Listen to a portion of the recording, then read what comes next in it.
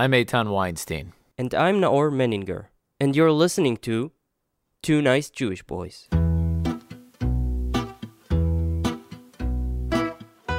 This podcast is made in collaboration with the Jewish Journal. This morning, the sun rose. Birds were chirping, and the Middle East was still turbulent. Yes, even when Israel is not making headlines on CNN, things still tend to get pretty messy down here. Or up here. We may not always feel it in our rose-colored bubble of Tel Aviv, but the wheels of evil forces keep spinning, enemies are conspiring against us, and we're always prepared for the next war, which might be the last. It's in times like these that it's good to have someone around who can actually understand the Middle East, someone who's devoted his life to explain Israel's complexities, someone who can provide us a little bit of context, someone like Neil Lazarus. Neil Lazarus is one of the most popular Israeli public speakers out there. He's traveling the world talking about Israel, BDS, and Middle Eastern politics. His YouTube videos are all over the internet, and his seminars are packed. We're so glad to have him here on the show with us today to talk about Israel's current situation in the Middle East. Well, thank you for having me. That was quite an introduction. I feel important now. That's the idea. So tell us a little bit about what's going on right now as in terms of, we've all seen we heard about tunnels in Gaza. Right. And we were used to that. And we're used to terrorists popping up like prairie dogs in the south. And then all of a sudden... Or butchers. All of a sudden, out of nowhere, there's tunnels up north. Absolutely. Look, we've known that it's been going on now for about 3 or 4 years. The reality is we've been keeping quiet. I think Hezbollah was taken a little bit by surprise that we knew what they were doing. The intelligence has certainly been about. I think that the big picture is not the tunnels. It's not even what's going on in the West Bank. Mm-hmm. Let's take a step back for 30 seconds. Something has changed in the Middle East, which is dramatic. In the good old days, when we all grew up, it was little Israel, Arab world, surrounding us. Yeah. Israel's good. Reality is now that there's something else going on. Since Obama signed with the Iranians, the Middle East has changed. The question is no longer Israel. We're not that important. The big question is, are you threatened by Iran, yes or no? So you've got something like the Saudis are less worried about Israel. They're more worried about Iran. Why? Because Iran is the threat, is the regional threat to all of, mainly the Sunni countries in the region. So what I'm arguing is that actually today, this idea of the map that we grow up with, little Israel, Arab world surrounded, that's not the case. Look, you've got Bahrain sending congratulations to the government for discovering tunnels in the north. You've got Qatar sending $15 million in cash. I love that. I wonder where they got it from. I wish I had. Do you have $50 million in cash? Yeah, probably from FIFA. Yeah, delivering it to Gaza. And again, so you've got this whole dynamic which is so totally different. The issue in the north with tunnels. It's good that we discovered it because the threat, as you probably know, was a plan by Hezbollah to attack Israel. Some of the tunnels, the third tunnel was large enough to have Hezbollah motorcyclists drive through it. And what they were certainly planning, from everything that we know, is an attack on the north and definitely some of the kibbutzim on the north there. And then from what I understand, the tunnels were actually not for the main forces because they wouldn't be able to fit that many people through them, but for people to kind of scout out and to place ambushes. To place ambushes there and to effectively have some form of military action at the same time as rockets coming over from the north. Mm-hmm. The timing would be up to Hezbollah itself. So, many critics looked at the photos from the construction works of the IDF at the north. And you see there, like, for example, even today, you saw a video of a Lebanese soldier with a weapon coming so close with his weapon in his hands to the IDF soldiers and, like, threatening them. And many critics from the right side of the map said, well, it's ridiculous. What army, like if the United States Army would have done such an operation, an enemy soldier would be able to to approach with a gun, with a loaded Yeah. gun. No, they would have been It's a shot. joke. The proximity is quite frightening. I was speaking to an individual whose name I certainly won't give, who was doing his reserve duty there, and he described exactly that situation. That, you know, in his words, it was close enough to pass a cigarette lighter to Hezbollah if they wanted to accept it. Right. These are Hezbollah fighters right on the border? Right. or- Yeah, Mix. very right. With UNIFIL in the middle. So you've got a remarkably tense situation. I always remind listeners and people who participate in my seminars that Hezbollah is a much bigger threat than Hamas. You know, you remember, especially in Tel Aviv, where we are, what Hamas 4.5 years ago had, they fired 9,000 rockets. Sorry, they had 9,000 rockets. They fired around 3,000. 10% landed on their own people, which was a great achievement. 36 they fired at one time. If you remember, just before the ceasefire, it was like, holy hell, what was that? Yeah. That was then. We estimate that Hamas now has around 14,000 rockets. If you have a look at what was it? A few weeks back, we had 480 rockets being fired from Gaza into Israel over that weekend of violence. There we saw a change, and it was interesting for us to watch. The Iron Dome was more under threat because they were firing very quickly. I'm sure you were watching your phones and watching. It was like the beeper couldn't keep up as far On the as how TV quick. you saw Right, the- unbelievable speed, which was challenging the Iron Dome in many ways. And we had houses hit. A few houses hit directly. For our listeners, most of you probably don't know, but in Israel, you have the Homeland Security actually pushing push notifications, Yeah. just like push notifications on your mobile phone. You get it on the TV, and so you can see all the areas. And every time a rocket goes off, you see all these names of cities at the top right corner of the screen. And the weekend Right. you were talking about, it was just nonstop. Right. So if you think about that, is made to look like peanuts compared to Hezbollah. Yeah. If they had 9,000 rockets in the last war, they probably have around 14,000, we estimate today. Hezbollah? No, no, Hamas. Hezbollah has around 300,000. 120 to 140,000.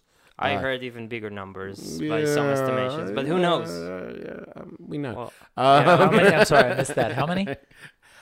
We were arguing the number. The number Yeah, is but- around 140,000, between 120. and I read between 200 and 300. And these are also farther range, Certainly more further range. advanced. And the ability to fire quicker. So in Yeah. other words, they can launch around 1,000 a day. So Wow. yeah, what it means is, well, the size of the threat that they are imposing on us, it's so immense that And it also has to 2 or 3 tunnels are insignificant.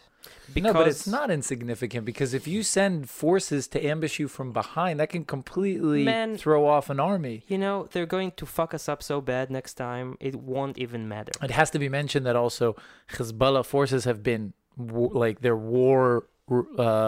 worn. They're basically But there's also an more idea of like experienced. fresh soldiers as So opposed to soldiers who have been through battle. You have two issues. One is they have been fighting in Syria, so they're war worn. But you're absolutely right; they're also experienced in fighting. Yeah. Look, I'm saying war worn is actually a good thing, in the sense that For whom? for whom? no, for Hezbollah, in the sense that they're not like fresh soldiers might have more energy, but they're more trepidatious, and they're not like as used to being in the battle. Whereas Hezbollah is like every day for experienced. them. It's just Look, like Hezbollah wow. also within Lebanon has its own problems. Many people have been asking for many years, why are we, the parents of Hezbollah, it sounds funny, but Hezbollah has the equivalent of your Jewish mother, if you like, is why are we sending our sons to go and fight other Muslims? They had casualties in the Syrian war of 100 thousands. Right, exactly. So there's also a question of what's the role of Hezbollah. And they also have to be aware of their own domestic issues and their own domestic concerns at the same time. And yet, what do you think about my insights about the rockets? What, that they're dangerous? That we're it's basically doomed. We're doomed. Yeah. Sooner or later. We're never doomed. It's that the pessimism is the luxury of the lazy. Okay. Well, not doomed, but the threat is something we have never seen before. I would agree with you. A war with Hezbollah directly would be a war which would be of historic proportion, perhaps we haven't seen, certainly since 1967. Look, I remind you, if we're talking about Americans, American listeners, we had a joint operation with the American Army not too many months ago, where we simulated exactly that situation.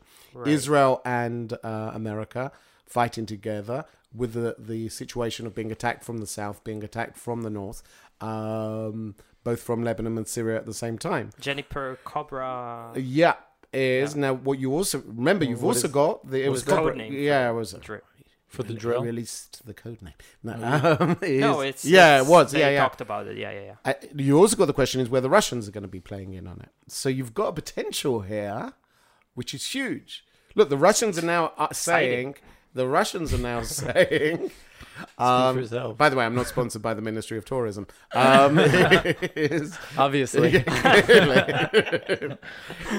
But life is good here. But that's the irony. It's like we can talk. I mean, if I talk for too long, it gets depressing, which is what my wife said to me at breakfast. But Luckily, not in sex, though.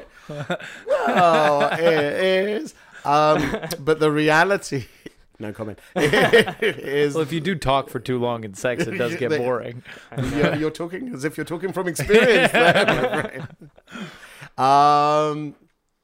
yeah, that lost my chain of thought. So, well, I have a question. Okay. What do you say to the people who, because there was a lot of criticism from the left when this came out about the tunnels, that the timing was interesting, that certain charges had been recommended against to be brought against the Prime Minister Benjamin Netanyahu in the case 4000, right? And the allegation against him, and the next day we suddenly start this military operation.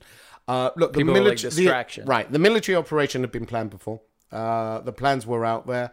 The timing of it does seem somewhat fortunate. Mm-hmm. We know that Netanyahu's strong point in the Israeli public is of security, of the perception of external threats.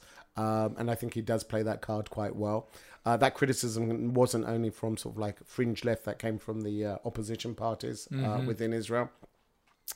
No, if you look at Lieberman, who the Minister of Defense, as you know, which resigned, part of his resignation was based on the fact that we suddenly came to a peace deal with Gaza after 480 rockets. Dead end, that's it, we're over. Let's deal with the north.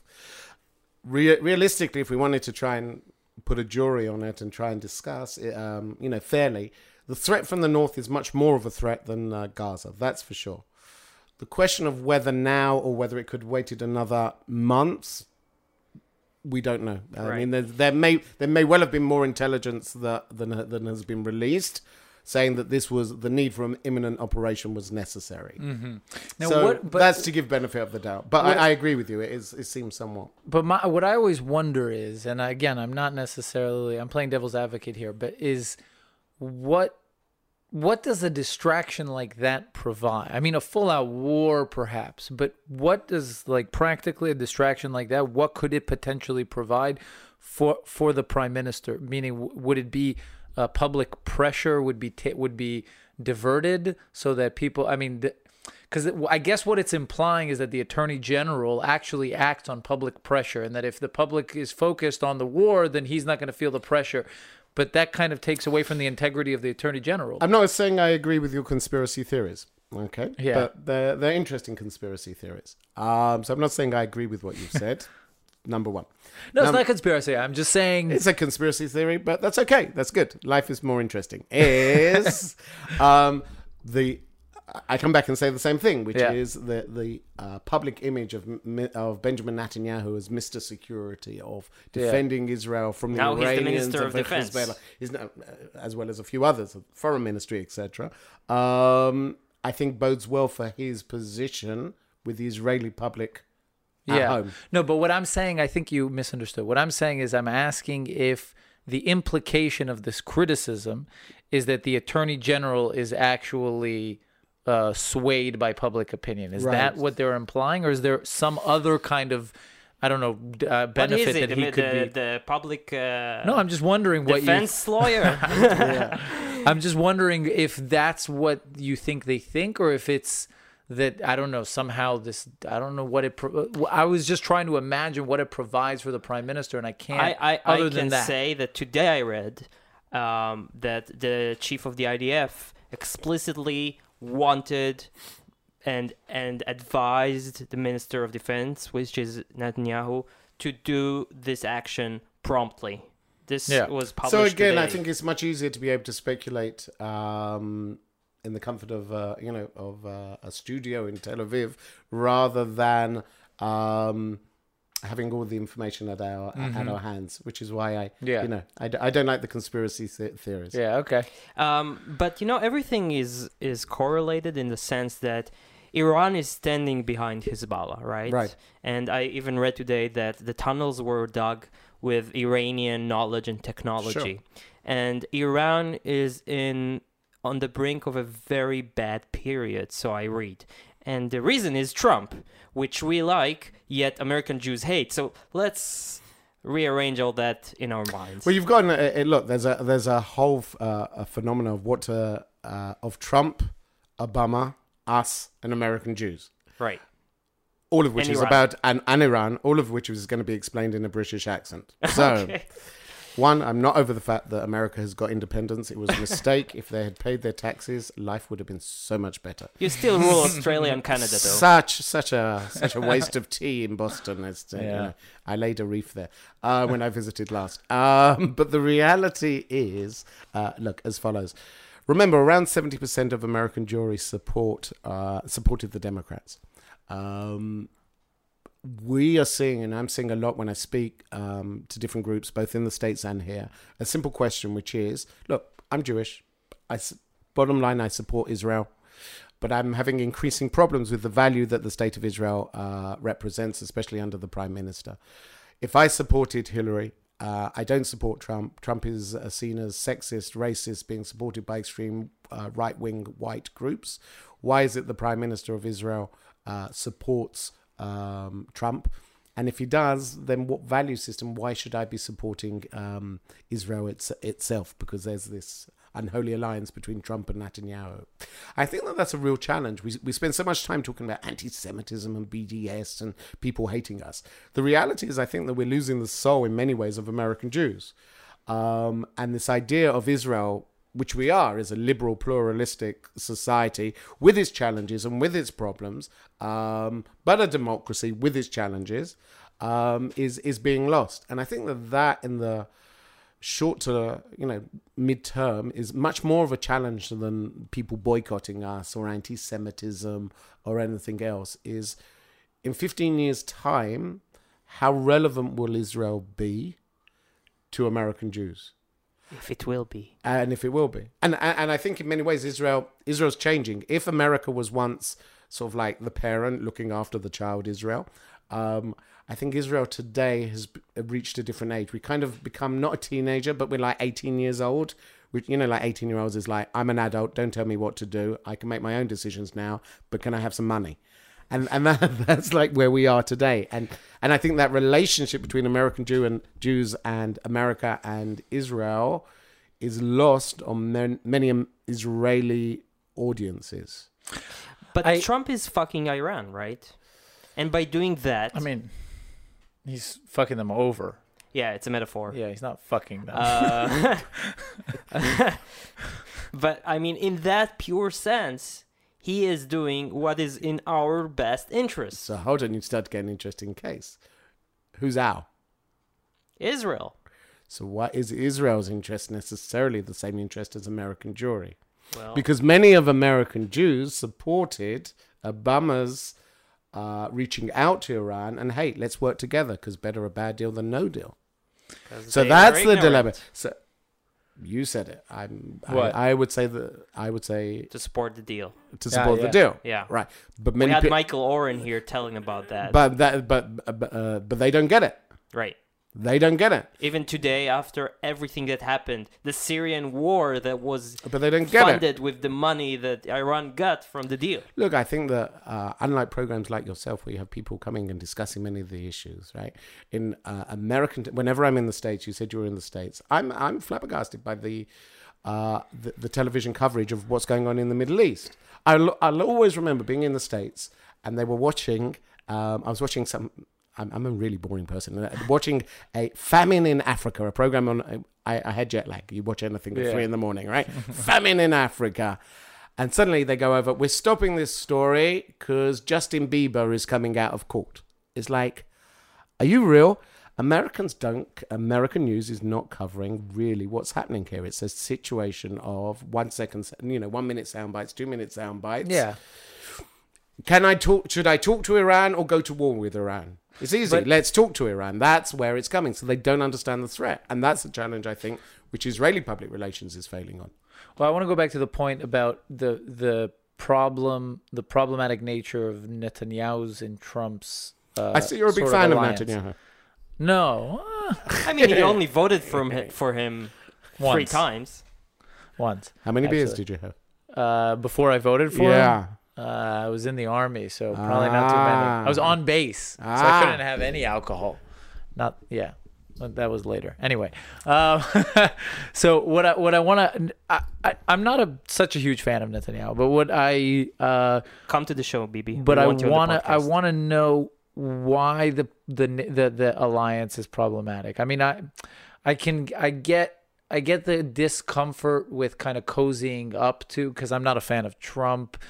I'm a fan of many of his policies. I'm not a fan of the guy he is and the value system that he holds. But he's better for but he's good for Israel. But I'm saying, yeah, I mean, I get the discomfort of him cozying up to Trump, but I mean, I'm much more bothered by Israel's alliance with Turkey, or with the covert talks that are happening with Saudi Arabia and that kind of stuff. Then I mean, we can't isolate ourselves completely. Okay. So I mean, what is the? I guess what I'm asking is, what are you suggesting between that should be the nature of the relationship between who? Netanyahu and Trump? No, look. I'm not saying I agree with what with the voice that I'm hearing a lot of from American Jewry. Not all. Many, there's Jews that supported Trump, but in that voice, the voice that you hear is, we should be talking to Iran. We can bring them on side. It's better to talk to people. I think is naive. I think Why? Because I don't think they understand the nature of the Iranian regime, which is an expansive. So help them understand. That's what I do.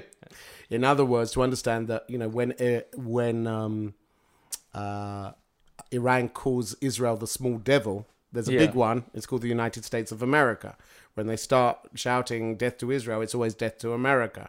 We actually have the same problem and the same enemy.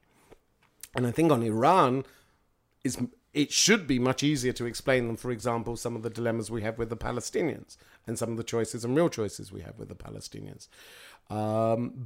But we're being based on a different value system. And many people was like, hey, let's just talk to each other. Let's just sit down and understand. And they don't get the regime, which is a brutal regime that kills opponents.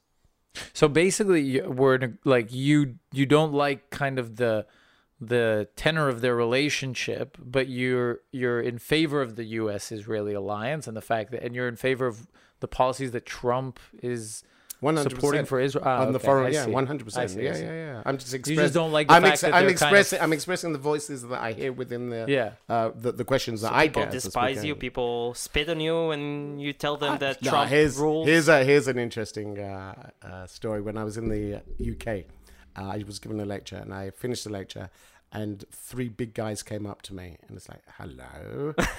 And I said, where are you from? They said, I'm from... And they were all Iranians. And they were disagreeing with the fact that I was calling for the boycott of Iran. Oh, God. And it's like, in the end, it was quite funny, which I always do when I have these situations, is I said, all right, we're going to have to agree to disagree. But give us a hug. You back yeah, it's like, give us a hug. And you could see this guy look at me. It's like, nah. And walked off. So I always give this whenever I talk to. But on the other hand, I've had situations. A few years back, I was in Canada, and I was taking a cab to the airport, 4:00 in the morning. And I always talk to people. If you find people interesting, you're never bored. So I was talking to the cab driver, and I said to him, "Where are you from?" And I said, "You're not born in Canada." He says, "No, I'm from Lebanon." Just like, okay, that's interesting. And then he goes, "Have you ever been to Lebanon?" And he didn't know, at that time, he didn't know, from Israel.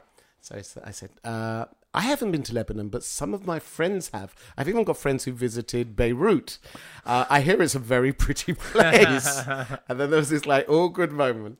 And then he says, so where are you from? So then I have this sort of like 30 seconds dilemma. It's like, do I say, I am from Israel? Or I say, I'm from Britain. Hello, Harry Potter. So I said, I'm from Israel. Longer moment. Then we started talking. And the conversation lasted, the journey was about 10, 15 minutes. And I said, at the end, we got to the airport, with my Hezbollah supporting driver to the airport. And he said to me, he says, I paid him and I said, go on then, shake my hand. He said, I'll shake your hand in Canada, but I won't in the Middle East. In Palestine. Yeah, in Palestine. But, it's like part of the journey and part of the opportunity of traveling out of Israel also in my work is that you meet people who don't agree. You don't always meet. I mean, you can might talk as well to these people. What's nice is you can talk to these people in a Until they civilized stab you. society. No, because that's it's harsh. Yeah, because it's No, because most of the time you can't go out and talk to these people. Right. But if it's in the United States or it's in Canada, it's at least in the context of a civilized. Thing is, for an developed Israeli in Europe, when you order an Uber, Right. and you see an Arab name, you have the scenario in your head. You're going to get kidnapped, brutally murdered, and then your body is going to be traded for a ransom. And it just crosses your mind, and you have a whole cover Specific. story. You have a lot of hang-ups, no? You have a lot. Have you talked to anyone about this? Well, Your fears? I think every Israeli experiences it. But No, but it's true. There is a certain level of anti-Semitism in Europe that's kind of. No, you never know who's the guy. Disconcerting. He might be a Palestinian. You don't know who's this guy. And by the way, now in Uber, they have this new emergency setup. You know it? Really? Yes, Yeah, yes, exactly for Israelis. Yeah, like you can pick like an emergency and someone can follow where you're going in your Uber. It's perfect. Never happened to me, and I'm So- happy. I always talk to people, and I'm never scared of saying who I am, what I am. But you're mostly traveling in the United States. No, I travel. I mean, I travel in the UK, Canada, yeah. Australia, many places to Okay. speak. Yeah. Get to around 30,000 people a year, Wow. and yeah, it's. And is it mostly where in the United States? In college campuses? college Or campuses, That's rough. communities? So yeah, it's an interesting situation. It's not always, you talk about anti-Semitism. It's certainly there. Have you experienced the kind Yeah, of I've had campuses? certainly have had situations where it's certainly been challenging. I was in one university, a liberal arts university in the States, which is a wild story. So I'm talking, this guy starts heckling me, and it's like, oh, no. Then someone from the other side of the room stands up. It's a big guy, and he goes, looks at this guy who's heckling me, goes, you're being very rude. We're inviting Mr. Lazarus to speak and you're stopping him. Walks over, grabs the guy who's heckling, throws him out the building. Meanwhile, the little thin Chabad rabbi had to run after him, broke the two up. At the end of the meeting, Wow. this guy comes up to me and goes, I'm sorry about that, but ever since I served in Iraq, I've had some anger issues. I was like, I'm so glad you're on my side and not disagree with what I'm saying. So you meet all types of people when you're out there. And at the end of the day, I think anyone who speaks, the message has to be, let's have a conversation. You don't have to agree with everything that we say. So can you please tell us, in light of Trump's sanctions, what is the current situation in Iran, and how are they dealing with it, and how will it affect us? So the situation in Iran is certainly the sanctions are biting. They're certainly feeling the pressure. Iran is seeking to circumvent those sanctions by finding other trade partners, including Europe, including China, and other groups. Pay attention, and if anyone's really interested in this, in your listeners, I very much encourage people to go on Twitter, or as the Americans say, Twitter. I'm working on my American accent. On Twitter, Twitter is what you're seeing is you see many of the videos of the protests which are going on in Iran being posted.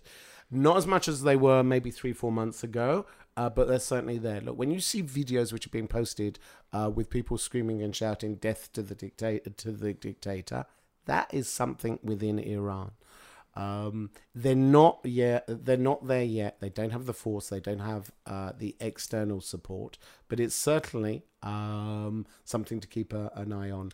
The more the sanctions, as far as I'm concerned, the better, because it puts pressure on the Iranian regime. But I'm not well read on this, but I was reading an article about who are these people that are, because there's a certain contingent in Iran that's rising up, right? They're of a certain kind of political affiliation. I'm not sure who they are. Do you know? I can't remember who it was. The article was criticizing John Bolton, right, for supporting this group, which is actually kind of driving the main resistance in Iran. Yeah, look, again, part of the issue is a question of who's rising up and what are their interests. Yeah. Because a lot of the times we have this authoritarian regime, and then anybody who comes up, we're like, yeah, but then we're like, uh-oh. Right, and that's been the history and the tragedy of American foreign policy over the last century. So I think that's certainly an interesting case, and certainly the case of who is the leadership. Are they religious clerics? Are they an anti-authoritarian voice which is supporting democracy or elsewhere? And I think that, you're right to bring that up. But yeah, that's what we're. It's yet to be seen. Yeah, it's definitely. more of like an amorphous, because I think this group was actually outside of Iran. At least the leadership wasn't in Iran. So it's interesting who is actually pushing the. Time will only say. Time will tell. Time will tell. Yeah. And that would affect us eventually, because even though they have this crisis on their doorstep, they still invest huge amounts in Syria and Lebanon. And that's raising the anger of many of the people in Iran. In other words, the lifting of sanctions by the Obama administration was believed to raise a situation, would make the situation better. My English is getting worse. My Hebrew's not getting better. My English gets worse. I can't speak any language after about 7 in the evening. I speak English good. That was a source of the anger. I knew it was going to come out eventually. A source of the anger of many of the demonstrators originally, which was, hold on, sanctions have been lifted. We were expecting to get the money. We were expecting to have a better life. And all the money is going to Hezbollah and fighting foreign wars. So there is a backlash there. And it's certainly, watch that space. But like I said, we have to connect everything. We have to connect the North. We have to connect Iran.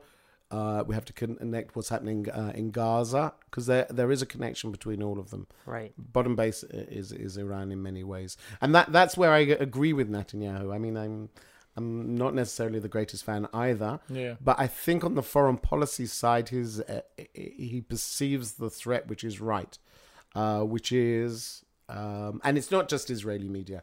They are an expansionist threat to many countries in the region.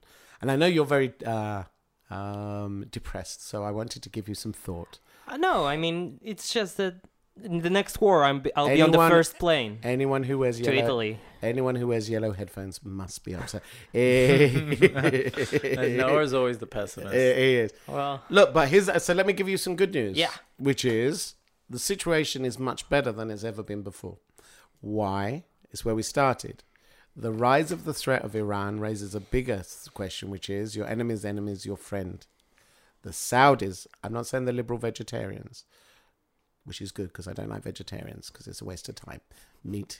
Oh, no, you're not. Are you a vegetarian? No. Okay, that's why they killed the Khashoggi. Yeah, that's right. Because he was a meat eater. they were I'm not saying radical. I'm not saying the Saudis are sort of like liberal vegetarians. They do have a tendency to kill people in their own consulate. But the reality... Bury them in their backyard. Yeah, and then bury them afterwards and say, it was nothing to do with us.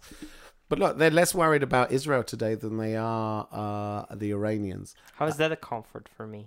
It's a comfort for you because the Middle East today doesn't see Israel as a center threat. In other words, today, Israel today has many more partners, has many more countries which are not seeing Israel as a threat, but are seeing Israel as a partner. And that's good news. But on the I have to say, and I know this sounds racist. I'm not going to actually phrase it that way. I have to say, I don't trust, there's people with kafias. No, there's something very deeply rooted. I mean, the fact that the Iranians, like you said, call America the big devil, they signed a deal with the devil. they're not afraid to shake hands with the enemy. I mean, it's a concept in Islam. I can't remember what it's called. Was they? Who's the they? Islamic people. I know it's a generalization, but there's a deeply rooted concept of hold on. Let me make my case. There's a deeply rooted concept of being deceptive in order to achieve your goal. Right. And I think that is, meaning I'm saying this. Look, I don't know why we have to tiptoe around this. These are despicable countries. Saudi Arabia, Iran, Lebanon, Syria. They're all despicable countries. Right. And I'm not so comforted or consoled by them shaking hands with us. I just think that they're waiting to take over Iran, and they then would they'll step turn us in the back first chance minute. they get. I think there's a couple of things. One is I think that no one is saying that these are great countries. Okay, that's fine. No, it's like when you say, they, and then they're like, who they, and then you're like, Okay, Islam. so there's It's like, I'm not talking about Islamic people. I'm talking about Islamic countries. some of your best friends are Muslims. And black and gay.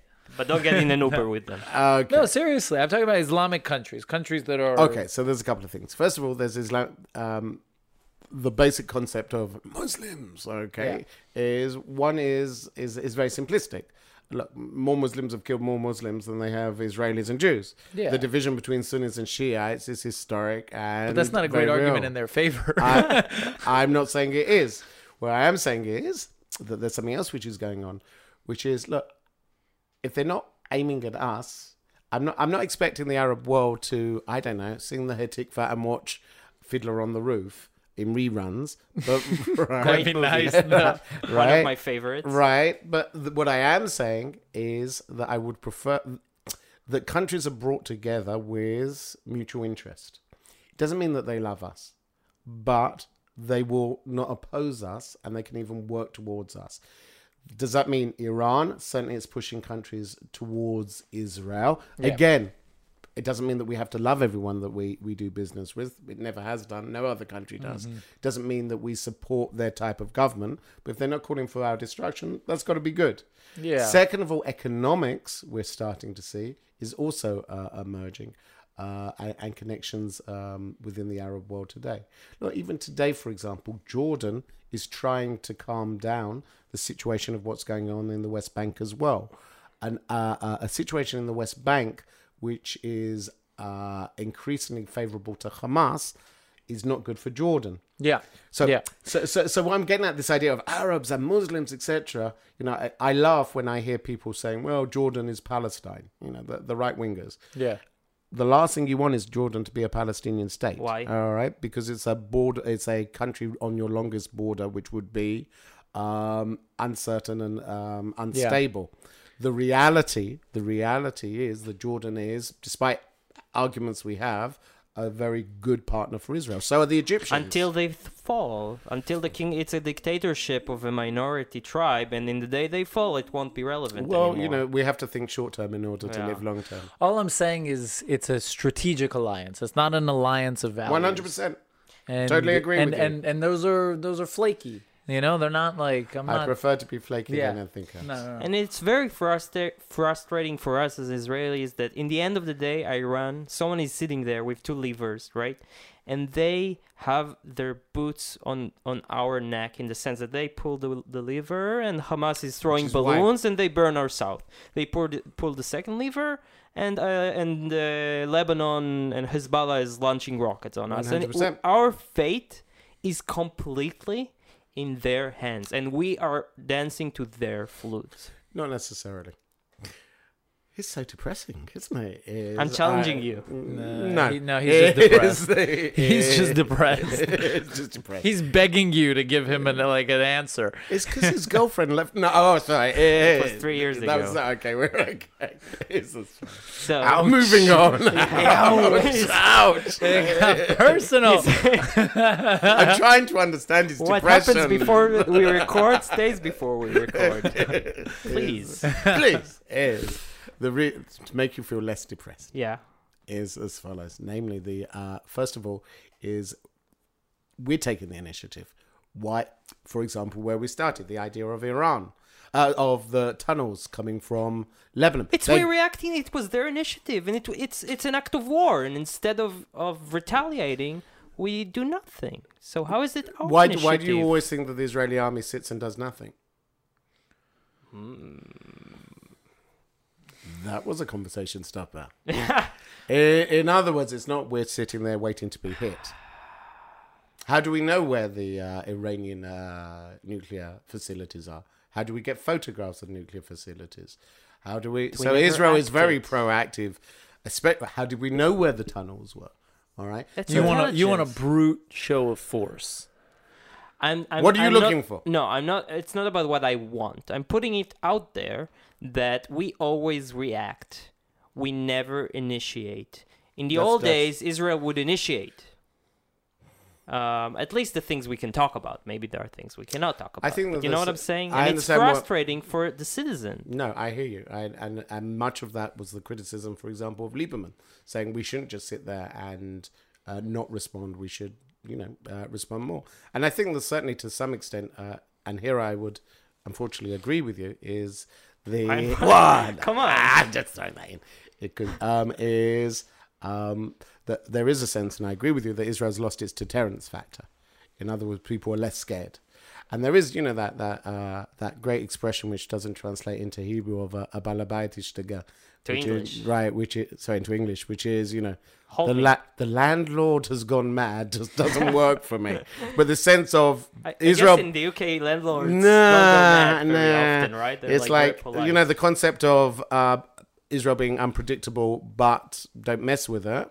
I'm not sure that we've retained that, and there I agree with your worries. It's also like an issue of, I feel like at previous points in history we understood, or we were at least more connected with the Arab psyche and the Arab culture, which has everything to do with honor. It's a lot to do with honor, I think, and I think that's why they're Respect. so good. Respect.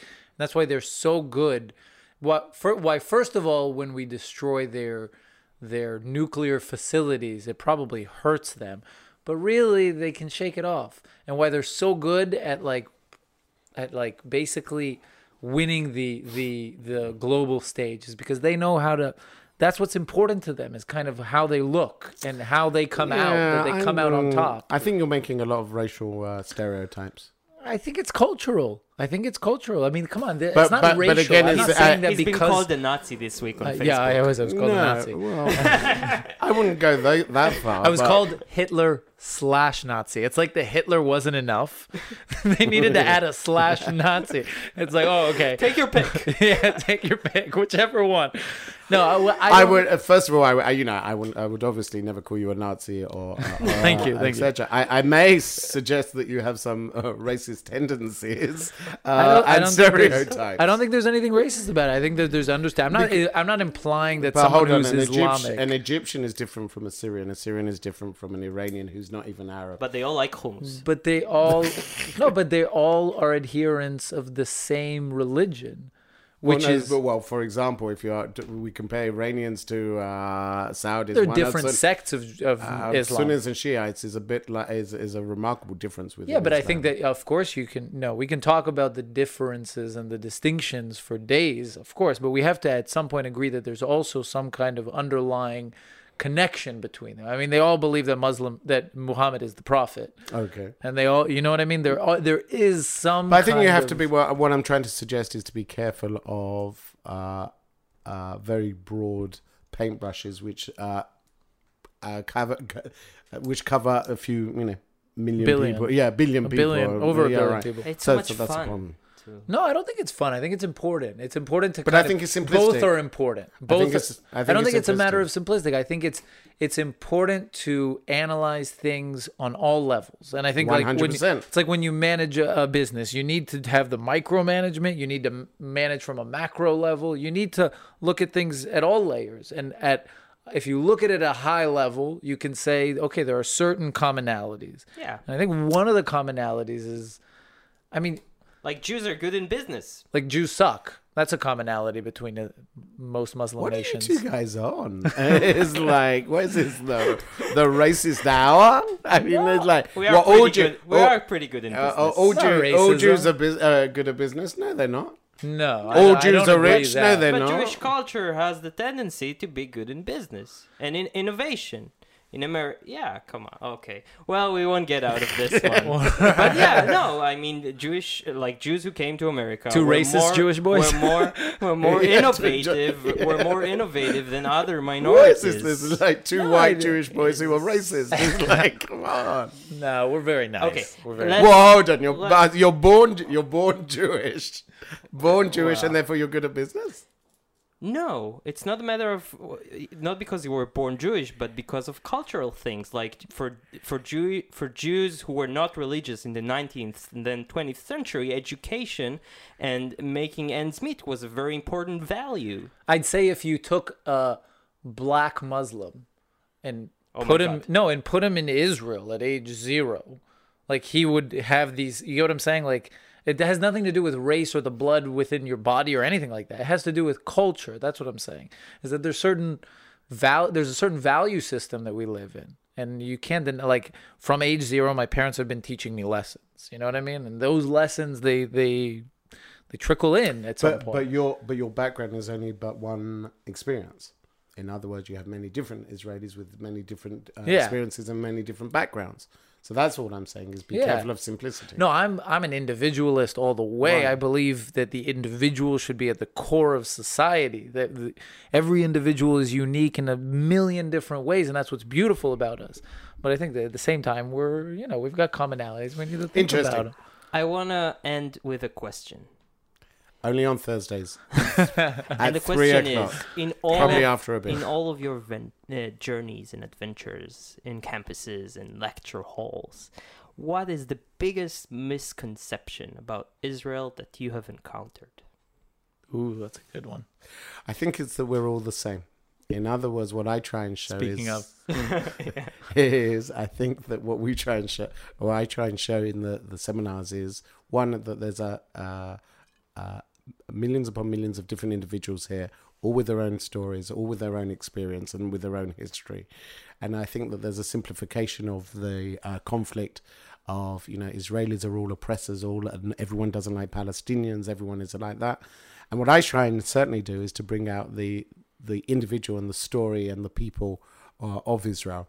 And to show that at the end of the day, we have 3 people here today, on your podcast, all disagreeing with each other. Only one, unfortunately, is right, which was me. Which I'm also used to, but that's a problem. That's a commonality between us. We all think We're all right. Yeah. On the other hand, so what I try and show is the variety of opinions, etc. We always joke 2 Jews, 3 opinions. In Israel, as you know, we have 2 Israelis, 4 opinions, 5 political parties, elections, and we still get BB. And on that note, upcoming lectures in the world? Absolutely. I'm going to be on the road again in February and March. Going to be in the UK, going to be in the US, traveling around. And I'm also going to be speaking. I have webcasts coming up. So check out my website. Yeah. Guys, look for- awesomeseminars.com. Look And for Neil what- Lazarus, awesomeseminars.com. Yep, that's the one. And Facebook, Twitter. Facebook, Twitter. I'm on Instagram. You can take photos and change them for no real reason. I'm even on Snapchat, so we can snap. I'm not sure why, but they seem to like You know it. how to work Snapchat? Yeah. I have no idea. Never. Neither am I. He just discovered what a story is. Yeah, me. Yeah. He said we did a story the other day, and he said goodbye, and then And my sister, had to tell him you don't need to say goodbye. she's managing our Instagram, so thanks, Inbar. And yeah, she Shout said you out. don't say goodbye in the end of a your story. Apparently So not. I'm on social media. Awesome Seminars. Guys, check is him it. out. Neil Lazarus, obviously a very interesting, fascinating dude, And good looking. and good looking. Forgot that bit. And if Thin. he talks too much, he's not boring. Very interesting. Thank you. Thank you so much. Before we go, we have a collaboration with the Jewish Journal, jewishjournal.com, news outlet in Los Angeles. Check them out. Amazing articles. David Suissa, his podcast, and all kinds of interesting. Shmuel Rosner. Yeah. And really, really interesting fellas. And So check out jewishjournal.com and donate, guys. We do this on our free time, so if you got any spare cash or your daughter's college savings, just throw it our way. Absolutely. Give them your college savings. Yeah, give them all. Just give it to us all. Thanks. Thank you, Neil. thank you so much. So It was much. fascinating. Cheers. Bye.